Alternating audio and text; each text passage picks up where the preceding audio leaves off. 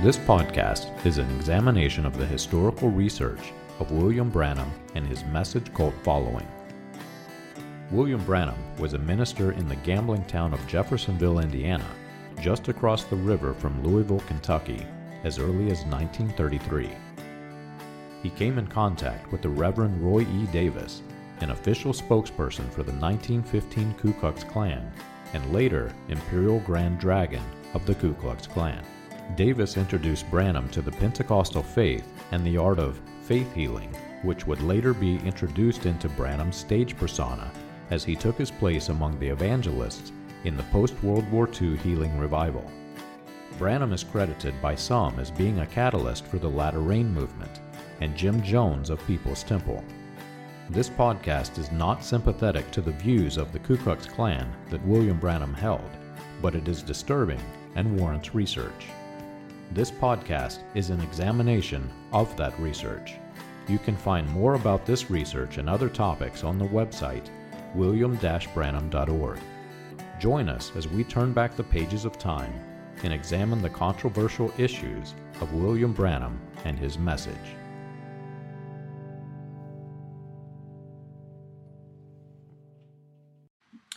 There were several key books of the Bible that are left out of William Branham's ministry. And these books, for all intents and purposes, are the companions to the books that Branham preached with the most passion, some of which give closure to the open-ended prophecies from their counterparts. Considering the symbolism in prophecy and how easily that we can apply these symbols to our day and age, it's very dangerous to preach these symbols while seemingly avoiding God's word through other prophets describing the same subject material. The Pentecostal movement itself is fundamentally based on the prophecy of Joel, specifically chapter 2.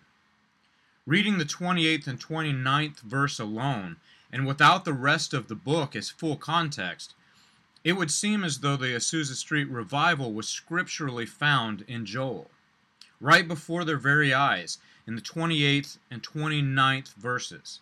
It's like they were coming alive with signs and wonders that seemed to have come directly from God.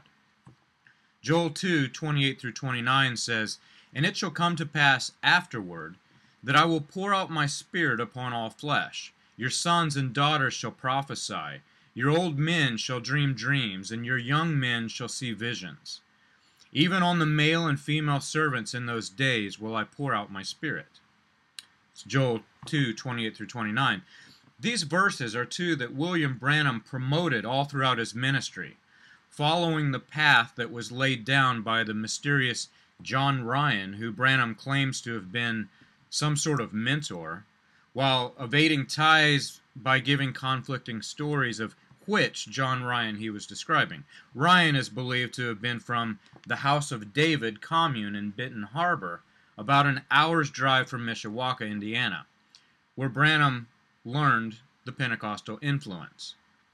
But like the Apostolic House of David, the followers of John Alexander Dowie and the followers of Charles Taze Russell and many other Pentecostal teachers whose ideas that Branham promoted, Branham pointed this prophecy of Joel to the Azusa Street revival and what would later become known as the Latter Rain. This prophecy from Joel describes a former and a latter rain, which many apply to mean the seasons of rain. They view the first season or the former rain to the original day of Pentecost and claim that the Pentecostal movement, the later one, was the latter rain, which Joel prophesied. By applying these two seasons of rain, one might assume that Joel's symbolism pointed to the seasons of spring and autumn, the rainy seasons in Israel. However, to make this association, you must avoid the rest of the chapter. God describes how he will pour out his provisions on the crops, giving Israel abundance after having punished them with famine for abandoning the old covenant. Studying Jewish history and the curse of the law, it's quite obvious that Joel is referring to a physical rain that was needed to restore the wheat and the wine and the oil that Israel could not produce during the famine brought on by the curse. But taking the Pentecostal approach of symbolism, ignoring Jewish history, and taking this approach of turning the wheat, wine, and oil into symbols, we're forced to look at the same time those things which are specifically to occur during Joel's prophecy. And that takes us into a study of the day of the Lord. Another problem we find is that Pentecostal's interpretation of the day of the Lord is quite different than what we would expect.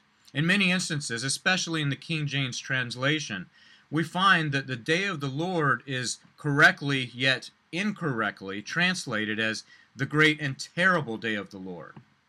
And I say incorrectly because the meaning of our word terrible today has a much different meaning than in the day when the translation was written. Newer translations use the word like awesome, but actually should use more important words like incredible, wonderful, or the greatest day ever. The day of the Lord in Hebrew text is written as Yahweh Yom, meaning Yahweh's day. And in Joel chapter 2, verse 31, it uses the word terrible to describe this day in the King James Version, though the newer translations use awesome. Joel 2:31 in the King James Version says, "The sun shall be turned to darkness, the moon to blood, before the great and terrible day of the Lord come." This word terrible comes from the Hebrew word hagdal, which has a meaning greater than our word awesome. It is used throughout the Bible for instances like better, for bitter, for exceedingly, for greatest, for marvelous, and many other words that we separate in our English language. Multiple days of the Lord are described, from the fall of Egypt to the fall of Babylon to the fall of Edom, but there is one specific day of the Lord that was coming that would be like no other. And when you read only the first or the last two verses of chapter in Joel, it would seem like this coming day was in our future. In fact, if you only read Joel's prophecy, avoiding the same books that we don't find preached in Branham's ministry, then it still seems like this day is in our future. The last two verses in Joel, when taken physically instead of symbolically, describe events that we have not yet seen in this world. Joel 2:30-32 says, "I will show signs and wonders in the heavens and the earth, blood and fire and columns of smoke.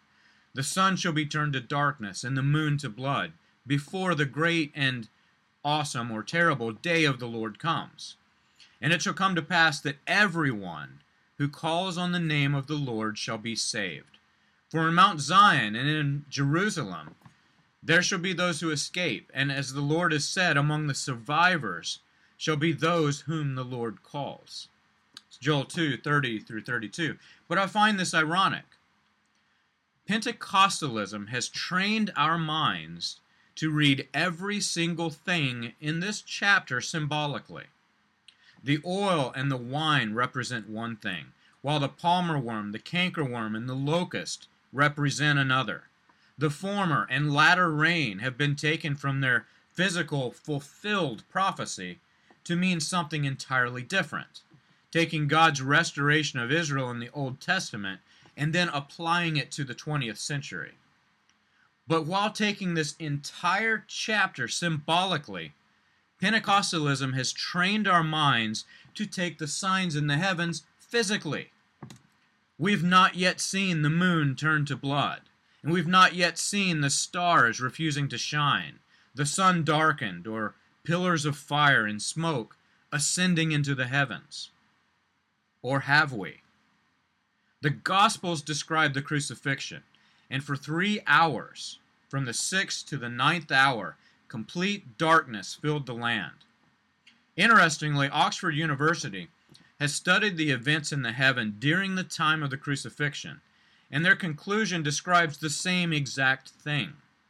A lunar eclipse that would have caused the moon to be a reddish hue by refracting light through the Earth's atmosphere. The moon's color during a lunar eclipse is called a moon of blood because of its color. And this taken from the the date of the Crucifixion Journal of American Scientific Affiliation from Humphreys.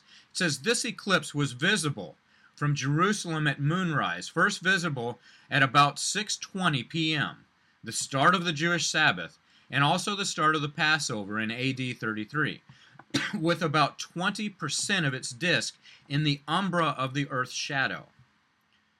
The eclipse finished some 30 minutes later at 6:50 p.m.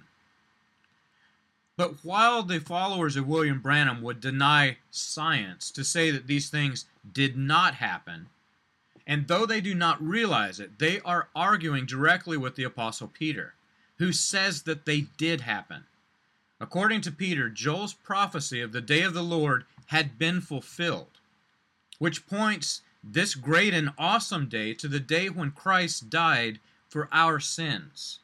In Peter's sermon at Pentecost, he actually reads Joel's prophecy.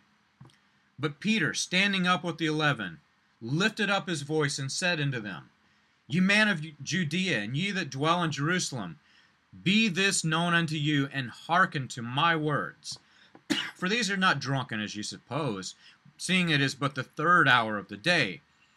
But this is what was spoken by the prophet Joel. And it shall come to pass in the last days, saith God, I will pour out my Spirit among all flesh. Your sons and your daughters shall prophesy. Your young men will see visions, and your old men will see dreams. And on my servants and on my handmaidens will I pour out in the days of my Spirit. They shall prophesy.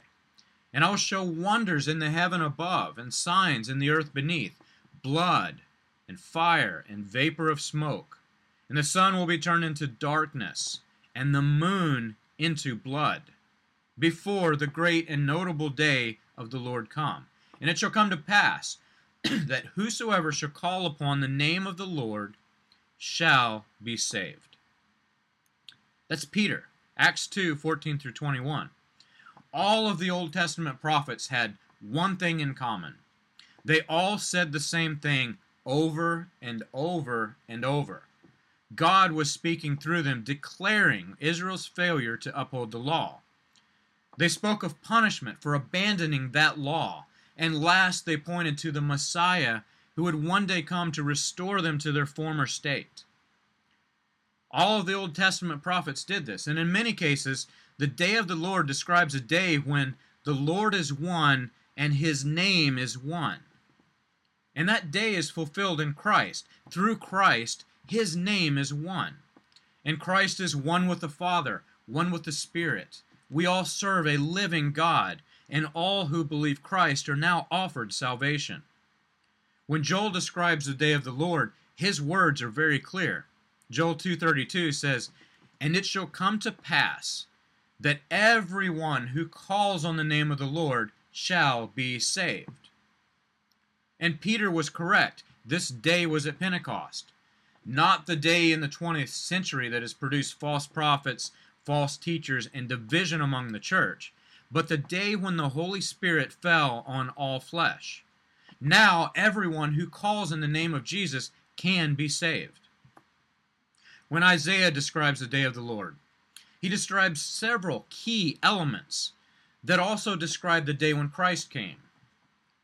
For instance, the scribes and the Pharisees, he says, I will put an end to the pomp of the arrogant and lay low the pompous pride of the ruthless. Herod's massacre of the innocents. Isaiah says, their infants shall be dashed in pieces before their eyes. The day when Jesus saw Satan fall like a star from the heaven. Isaiah says, how are you fallen from heaven, O day star, son of the dawn? Isaiah 14:12. Again in Jeremiah, we find the same thing. God speaking through Jeremiah concerning the day of the Lord, he declares that he himself holds a sacrifice. And that sacrifice will take place north of the Euphrates River. And Jerusalem is about 300 miles to the north. Jeremiah 14:10 says, For the Lord of hosts holds a sacrifice in the north country by the river Euphrates. But the best description of the day of the Lord pointing to the cross at Calvary is found in the book of Zephaniah. Zephaniah says, "Be silent before the Lord God, for the day of the Lord is near. The Lord has prepared a sacrifice and consecrated his guests." Zephaniah 1, verse 7. But Zephaniah also describes a day of wrath, which is separate from the day of the Lord. All who find salvation in Mount Zion are saved, but all who do not accept Christ will suffer the day of wrath. Zechariah 14 is interesting because there are an incredible number of references to the Gospels. The most obvious is the very last verse of the chapter, which points to Jesus overthrowing the money tables in the temple. Zechariah 14:21 says, "And there shall no longer be a traitor in the house of the Lord of hosts on that day." Zechariah starts by describing the hours of darkness after the crucifixion, and this verse will sound very familiar to many. Branham pointed this verse away from Christ and towards his own ministry. Zechariah 14:6-7 says, "And on that day there shall be no light, cold, or frost. And there shall be a unique day which is known unto the Lord, neither day nor night. But at the evening time there shall be light." But again, Zechariah declares the rise of Christianity. The day when Christ ascended to the Father, we are now fellow heirs to the kingdom through Christ. You'll find this statement in many instances of prophecy that are declaring the day of the Lord. Zechariah 14:9 says, "And the Lord will be king over all the earth. And on that day the Lord will be one, and his name one." Interestingly, Zechariah also describes the disease that was plaguing the house of Herod. Many have surmised that Herod suffered a sexually transmitted disease due to its symptoms. But either way, history records Herod suffering from an affliction that caused his skin to rot while he was still living. Zechariah 14:12 says, "And this will be the plague which the Lord will strike all the peoples that wage war against Jerusalem. Their flesh will rot while they're standing on their feet. Their eyes will rot in their sockets, and their tongues will rot in their mouth." And their tongues shall rot in their mouths is interesting, because according to Josephus, Herod's disease caused a very foul odor in his mouth. But still focusing on Herod, Zechariah describes the invasion of the Roman soldiers and the tax collectors that brought Mary and Joseph into Jerusalem. Zechariah 14:14 says, "Even Judah will fight at Jerusalem, and all the wealth of the surrounding nations shall be collected, gold and silver and garments in great abundance." Zechariah 14:14. And if you were to take Joel's prophecy of the former and the latter rain symbolically, then you're also forced to take Zechariah's prophecy symbolically. The same rain that was prophesied by Joel in this case is prophesied by Zechariah when taken from symbol. Zechariah 14:17 says, "If any of the families of the earth do not go to Jerusalem to worship the king, the Lord of hosts will send, there will be no rain on them." But the last two verses have the most broad-reaching scope. We find that they start with the crucifixion, the day when Christ fulfilled the old covenant of law, and Israel entered into the new covenant of grace. But at the same time, they do not realize the impact that this had on their lives. It was not until Paul came to announce the new high priest to the Hebrews, and only then could they have understood the scope of this passage. Zechariah describes a time when all of the sacrificial bulls were brought before the Lord in Jerusalem and Judea to bring their offering. No longer were they unclean. Christ had made them clean through his sacrifice. Zechariah 14:20-21 says, "And on that day there shall be inscribed on the bells of the horses, Holy to the Lord. And the pots of the house of the Lord shall be as bowls before the altar. And every pot in Jerusalem shall be holy to the Lord of hosts, so that all who sacrifice may come and take of them and boil the meat of the sacrifice in them." That's Zechariah 14:20-21. But the most important thing to realize when programmed with the teaching of William Branham and the other Malachi 4 prophets like him, is the prophecy of Malachi that is pointing to Christ and how it's been refocused. While Malachi is prophesying of Christ, our Redeemer, these Elijah prophets like Branham and John Alexander Dowie have pointed scriptures to themselves as the coming Redeemer. Malachi 4 describes the coming day of the Lord, and it is a day that will set us on fire. The arrogant scribes and the Pharisees will be rooted out, and Christianity would thrive. Malachi 4, 1 through 2 says, "For behold, the day is coming, burning like an oven, when the arrogant and all the evil doers will be stubble.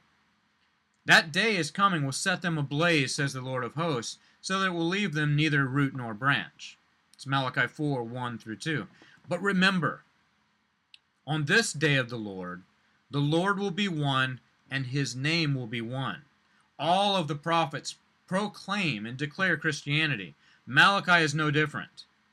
God was sending his only Son, Jesus Christ, and he would heal the wounds that were placed on Israel by the curse of the law. Malachi 4:2 says, "But for you who fear my name, the Son of Righteousness will rise with healing in its wings." And Malachi goes on to describe the day when Jesus sent out the 72, and how excited they were when they returned to Jesus and said, "Even the demons are subject to them." Malachi 4, 2 through 3 says, "You shall go out leaping like calves from the stall, and you'll tread down the wicked, for there'll be ashes under the soles of your feet, on the day when I act, says the Lord of hosts." Malachi reminds us of the old covenant that they had broken. They were still bound by the Mosaic law, and God pauses for remembrance. Malachi 4:4 says, "Remember the law of my servant Moses, and the statutes and the rules that I commanded him at Horeb for all Israel." And Malachi describes John the Baptist, who Jesus told that the disciples, he said that it was the Elijah that would come. Malachi 4:5 says, "Behold, I will send you Elijah the prophet before the great and awesome," or terrible, "day of the Lord comes." But the greatest verse of this entire chapter is describing the day when the Lord will be one and his name will be one. On that day, like no other day that was before and like no other day that would ever come, it was a day when restoration would come to Israel. The curse of the law would be lifted, and it would be lifted before the final curse, which was utter destruction. God would redeem them from the curse of the law before wiping mankind from the face of the earth. And this scripture has been pointed away from God and towards men. These men that point these scriptures to themselves have one thing in common: a religious following that has separated themselves from other Christians. Had they pointed this scripture to Christ instead of themselves, they would have remained part of the body.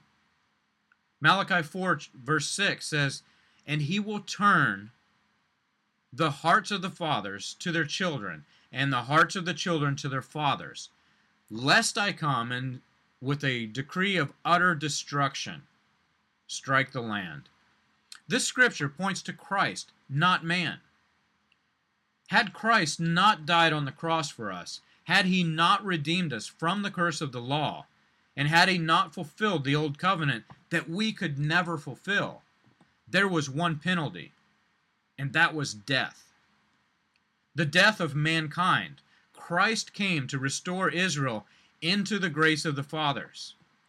He came to remove the law and lift the curse of the law. Christ came to die so that we might live.